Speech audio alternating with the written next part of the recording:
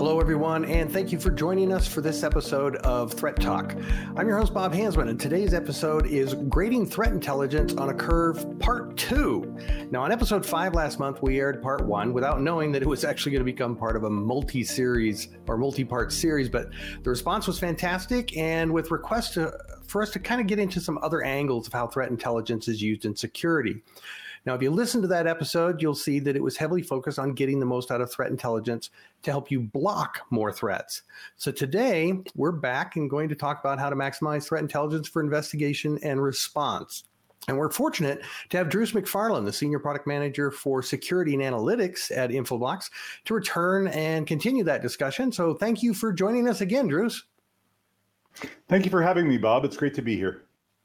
Well, I thought we would probably start our conversation pretty much where we left off. So here's my scenario. Somebody has their optimal mix of various threat feeds. You know, they've got that right balance, good detection, not too many false positives. And then they get an alert that something on their network tried to connect to something bad, try to go somewhere bad. Where are they going to start? What's the first thing they're going to want to know?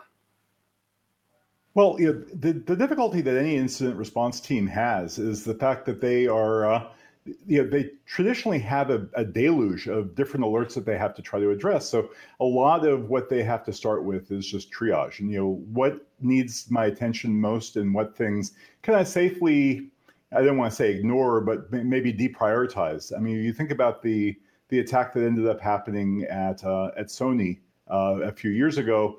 They were seeing about 100,000 alerts every month, and they had a limited number of incident responders. So how do you really go through that? So you have to start off with what are what are the events that most need my attention, and sometimes those aren't even necessarily the ones with the highest severity. Sometimes they have to do a little bit more with like the context of what they're doing. I like to think about threat intelligence, especially different types of alerts, from a standpoint of the kill chain. Or I have this model that I sort of liken to the redshift blue shift technique, where the center point is the point where you actually get compromised. So a lot of the times when you have this deluge of alerts, a lot of them are the security equipment that you have just reporting that they're doing their job. We block somebody from downloading this bad thing. If it's blocked and everything is okay, that's fine. You can safely, you're like, okay, that's a point of concern, but it's nothing I have to send one of my incident responders out to. What would be more troubling is an indicator like a command and control, which is more indicative of the fact that they've already been compromised and now they have to try to address it. So a lot of what the incident responder is trying to do is kind of sift through not just the severity, how bad is this thing in and of itself, but also what is the context? Is this an alert that shows that maybe a compromise has already occurred? Or is it something that just is basically the security equipment telling you that they've done their job? Well, now that context that you mentioned, the context would also be like, whose device is it? Because, I might panic more if it's the CFO's laptop versus it's that desktop that we keep in the conference room that's not even really on the main network. So the device involved, the user involved, all those factors come into play too, don't they? Absolutely. And again, going into another event that everybody's probably aware of is, when Target got breached a few years ago, it was their point of sales terminals. And the nice thing about point of sales terminals is they have a very deterministic view of the world. I mean, like there's only certain things that they're supposed to do. They're not surfing the web. They're not browsing for things. They're not, taking a lunch break and going onto YouTube. So, there's very specific things that they end up doing. Now, if a point of sales terminal does anything out of the ordinary, whether it's visiting some site that is downloading a piece of malware or a command and control or basically anything, you want to know about it. That is the most important thing, right? In and of itself that you have to. That's probably the most important event. Higher priority than almost anything other than maybe the CFO's laptop getting compromised. But this is you really have to maybe start taking in accounting with when you look at the different devices that are on your network, what is the value of the asset itself? The C-suite is going to be of a higher value sometimes than obviously, as you said, a device that might be connected to a guest network inside of the conference room, that device is going to be gone, and you're not going to have much of an opportunity to even address it, even if it was something that was potentially malicious. So yeah, again, all those things, having a good understanding as to what you're protecting will help you figure out what you need to prioritize. So the security team is actually depending also a lot, and we've talked about this also a little bit last time, where they're depending on the networking team to have done a lot of their work up front. Is Active Directory being fully used? Are they populating it with the information that we might need to reference real quick to be able to identify that, this device, what's its purpose, who's the owner, where might it be physically? And if they don't have that information, then using something like an IP address management solution, an IPAM solution that can collect that information automatically to help you not only know that it's a particular device that we've identified, but where is it on my network? What is it connected to? Particularly today, where most of these devices are mobile.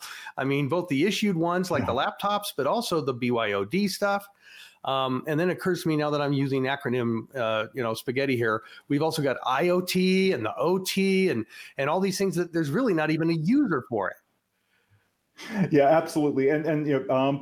And again, one of the big challenges that the security team, a CISO, or any of these other people end up having is, you drive into work in the morning and you find out some new threat that just came across the wire, where some network camera just got some sort of a new exploit that they determined.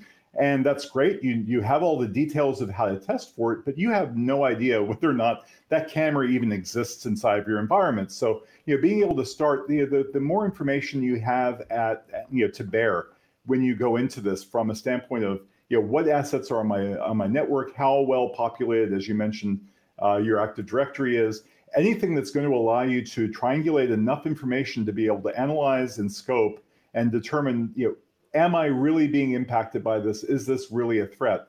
If you have a piece of malware that gets downloaded and you have the context to know that this is a really, really nasty, high severity piece of malware that attacks Windows 95. If I have no Windows 95 devices on my network, I'm probably safe regardless of the fact that it got downloaded.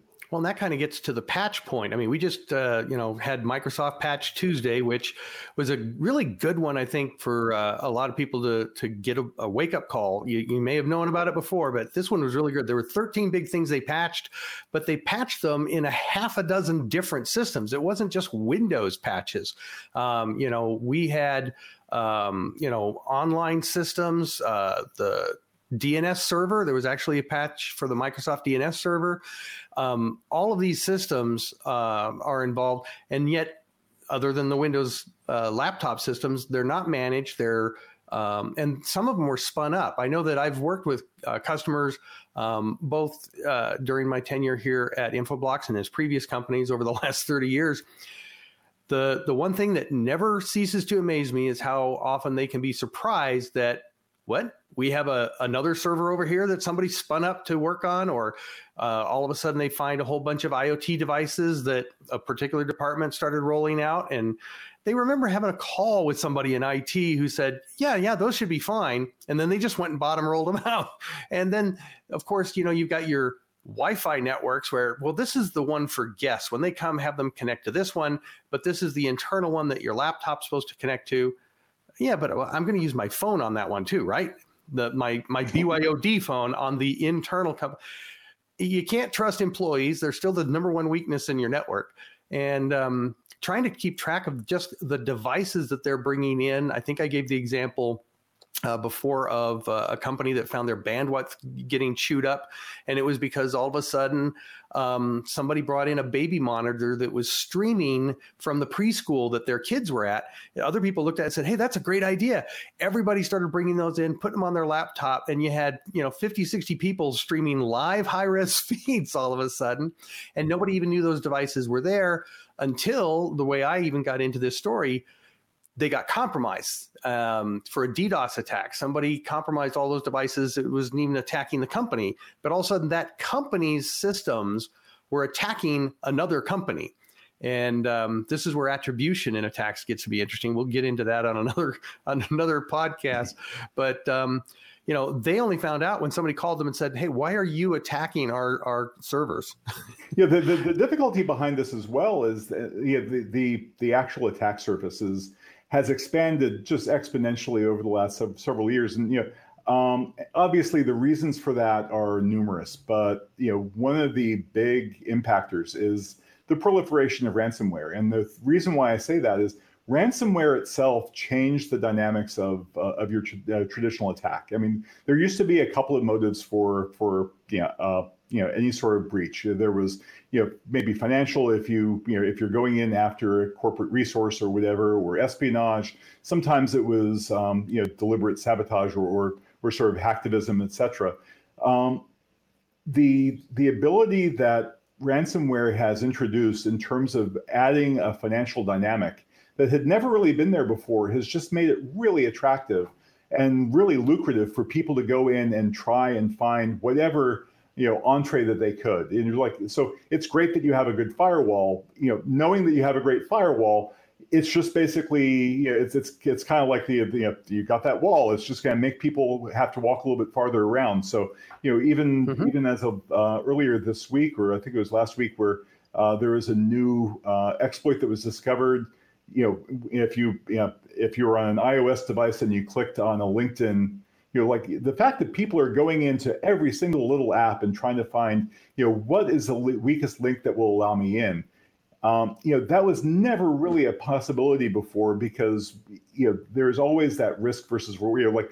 How much effort do I have to exert, and what is the reward? And the reward was never as good as it has been recently with ransomware. So it's really produced this entire wave of people looking and analyzing every single possible entree into a network that was never really worthwhile going after before. So as a result, all these different things that a network ends up being having introduced, like the baby monitors, the new app that you're running, the BYOL, etc. All those things are just one more thing that the network manager has to try to account for and manage for, and you can't protect what you don't know is there. So you really have to go in and have a good foundational understanding of what you're protecting, and that goes from understanding what assets are on your network, having a good map of what they are, where they are.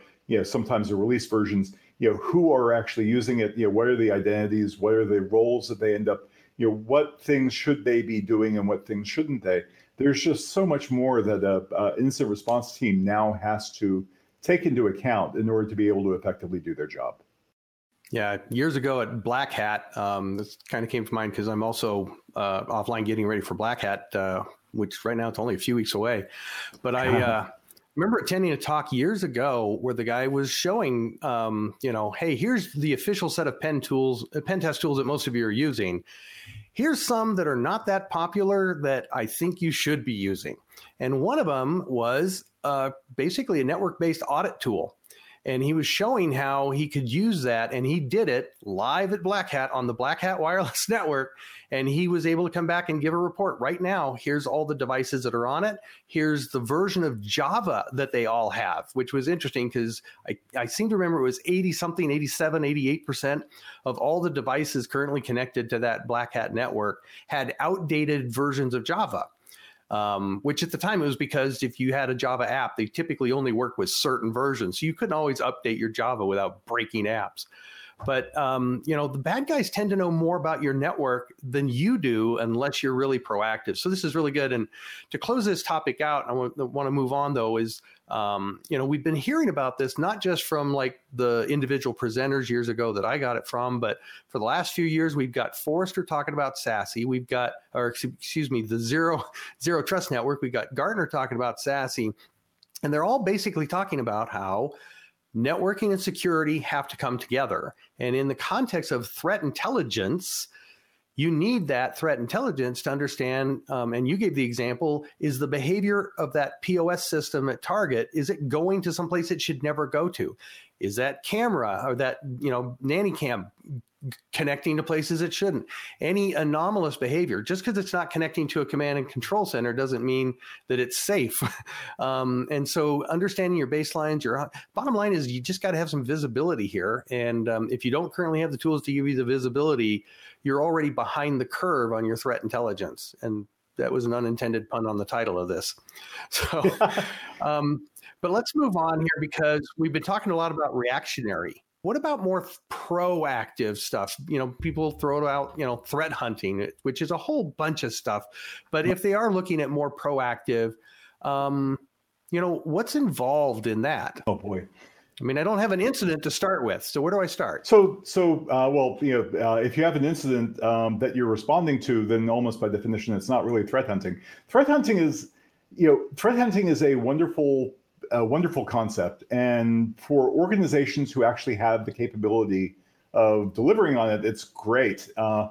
It basically means that, it means this fairy tale of an organization who, has their network reasonably well under control, and now they have the bandwidth and capacity to start looking for threats that may have evaded some of their other security appliances and security equipment, and that's not uncommon. I think that's a LinkedIn question. Yeah. I think that's a LinkedIn question that somebody ought to put out. Is your network under control? Yeah. I'd love to see the response to that. No, yeah, and absolutely. So it's you end up. I think there's a Ponemon research thing where they discovered that for a lot of these breaches, they go undetected for 6 months before they actually get discovered. SolarWinds was a prime example of that. That occurred for months before FireEye finally discovered it and sort of announced it to the world. So it is very, very common and it's not the easy small ones. I mean, like ransomware doesn't go for months without being detected. It's usually these bad things that end up making national news and getting CISOs fired that end up being like that. So those are the boogeymen that everybody wants to avoid. Nobody wants to find out, I've been compromised for 6 months, 10 months, or whatever. People have been exfiltrating data for months on end. So the idea behind threat hunting is really taking the data that you have available to be able to start looking at network behavior and looking for network behavior that is very sort of associated with malicious behavior.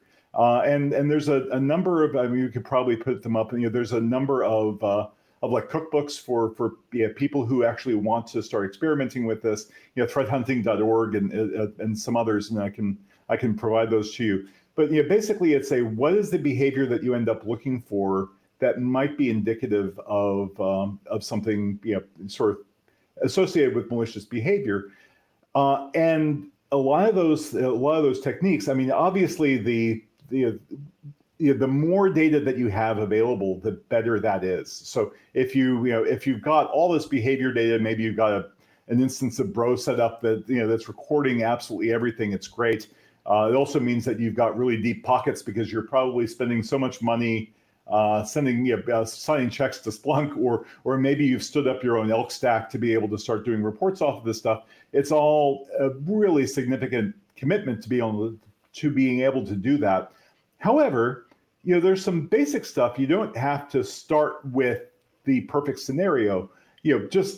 For the people who are watching this, what you can often do just with DNS logs or DHCP logs to try to figure out what new things are popping up on my network? What sites are my people visiting? There's a lot that you can potentially do just with the data that you already have, the logs that you already have. But it's really, it ends up being almost more of an exercise of what resources do you have available? Do you actually have the free time? So I liken it almost to, sort of put it into psychological terms. They talk about Maslow's hierarchy of needs, where, you start off at the very bottom, the base of this pyramid, and it's like, I'm in incident response mode. I'm just fighting fires.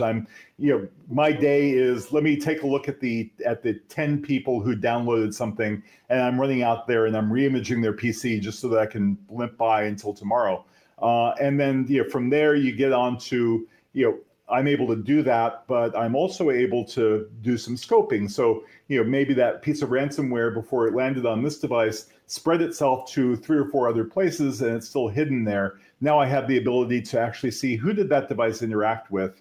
And then as you go up this pyramid, the top of the pyramid is being able to do threat hunting, actually being able to genuinely be proactive and look for malicious behavior that might be avoiding detection by anything else. Because if it's a 0-day or if it's a really well hidden attack, it may not be triggering anything malicious. Because remember, the people who are doing these attacks are just as familiar with what signatures are available out there, and they know how to avoid some of this stuff. So, if they've got in the things that you would imagine typically, the things that you would imagine being associated with malicious behavior, like somebody got in, they're now trying to exfiltrate data.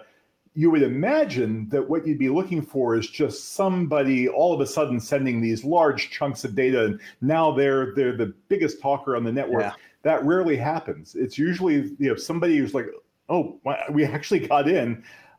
First step I'm going to do is make sure I've got a back door in here so that if I ever do get discovered, I'm going to be able to get back in again afterwards. So maybe you're looking for people who are setting up accounts that shouldn't be or in an unusual way, and then you'll end up getting these sort of low and slow, very throttled file transfers that aren't going to raise any red flags. But the fact that you've got this connection that stayed up for a week and a half doing a file transfer, that's not common. But it's you have to know what to look for. Those things aren't going to, like, this guy isn't going to be ever showing up on your top 10 talkers, and he's not going. But the fact that you've got this really unusual file transfer that's not a normal circumstance might be that indicator that you have to worry about.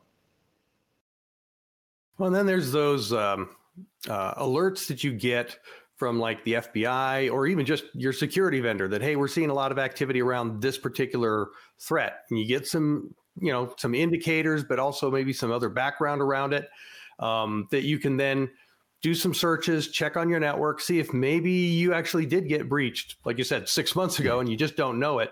So there's a little bit of that kind of hunting that's going on. But that, like you say, that's not the true full-fledged threat hunting that people talk.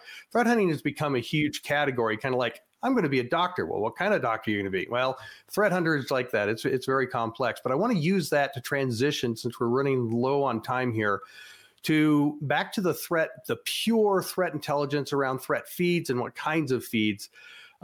Because whether you're doing threat hunting or not, when you do investigation, the kinds of data you might need to use is going to be different. I mean, we talked earlier, my very first scenario, I've played around, I've tweaked it, I've got multiple feeds, but I know I've got the ones that are highly accurate, very low false positives, because I don't want to waste a lot of time with too many alerts. But now that I'm on the investigation side, there's a different kind of threat intelligence. Do you want to kind of explain that? Yeah, so I'm going to go off into a couple of different directions based on that more open topic. But threat intelligence, I'm going to start off with threat intelligence. Often falls into a couple of different categories. You've got the simplest of them are like host names, IP addresses. These are literal locations out there in the internet that you've seen associated with malicious behavior. Hosts are usually host names are usually a little bit less ephemeral, a little bit more targeted. IP addresses, you have to be a little bit more careful about blocking, because they may obviously be serving the host, but they may also be associated with other things as well. Then you get down to more and more surgical style, like URLs. A URL is probably going to stay bad for a long period of time. A file hash is associated with how do you identify a specific piece of malware? It's usually through a file hash. That's going to have some legs. There's never going to be a circumstance where that file hash ever suddenly starts being benign as opposed to malicious. So those types of threat intel, all these different things have a different shelf life, a different time to live. And on that same standpoint, just sort of going back to a topic that you had mentioned earlier, and then sort of coming back again here, so often you see like that FBI warning or U.S. CERT issues some sort of a new announcement about about sunburst, etc. And they're going to say, here's we know about this new threat. This threat has been going since last February. And now we're ready to talk about it. And here are the IP addresses. Here are the host names. Here are the URLs. Here are the file hashes associated with this threat. And that's wonderful that they're telling us now. But at the point in time where it goes into a US CERT, bulletin, the chances of any of those things even being active anymore are pretty minimal. I mean, the cover's been blown, and they're gonna. I mean, like maybe the file hashes will still end up kicking around for a while, but those IP addresses are already dark. Those host names are dark. They're not going to continue using this stuff once they know that they're well known. And if the FBI hasn't gone in and taken those things down already. So what do you do with that information once you've done it? It would really have been nice if you had known about this 6 months ago, but a lot of times you have, because you've got these devices like your DNS servers and your proxies, et cetera. They're serving off these logs. And if you can trace if you can store that for any reasonable length of time, when you find out about these new threats, it's not really threat hunting, because threat hunting is going out there and finding new things that nobody ever knew about. But here you're finding out, like somebody knows about it, it's probably dead. But it would be really nice for me to be able to go back 4 or 5 months and see, did anybody in the last 4 months ever hit that IP address? Did anybody hit that host name? Because if somebody did, there's a good chance that threat is active in my network now. And whether or not there are any indicators that are showing up now, and maybe nobody will ever hit that IP address again. But Bob in accounting, I shouldn't use your name as a bad example, sorry. But this guy in accounting hit this IP address 3 months ago, and just today I found out that it's malicious. I want to go over and I want to do some real forensics on his laptop to make sure that he isn't harboring something that he's unaware of. Yeah, and this is where those alerts come through, but also there are other sources of feed. So you get the alerts. You want to monitor and get on those mailing lists. You also want to monitor social media. You'll read wonderful things. Brian Krebs and others are always talking about developments out there, particularly when something's been seen in another industry, perhaps, and all of a sudden now it's being used in your industry. That's not a new technique. These guys develop it with an idea in mind. When they've exhausted all that they can, made as much as they can, they shift to something else. So that's new. I think what I'm going to try and do here, since we keep running out of time on this, is we'll probably try for a part 3. And maybe we'll bring on your cohort, David, and dig into an actual tool, kind of a truth in lending to the listeners. We're going to go ahead and demonstrate. My thought is we'll demonstrate a dossier tool that we have ourselves. It'll give you an example of how certain tools can help you bring it together, because there are options for SIM and SOAR. We'll discuss all the tools, but I think we need to come back and just drill in to make this more actionable for everybody. But, we've run out of time, and Drews, I want to thank you again for coming back, and I'm going to try and get you a third time. Yeah, you can just have me keep on talking until I run out of something to say. It'll probably take us through 2025. Not a problem. And I want to thank our viewers and listeners for your time. Join us next time as we continue our efforts to help you stay on top of cybersecurity and ahead of cyber risks on Threat Talk.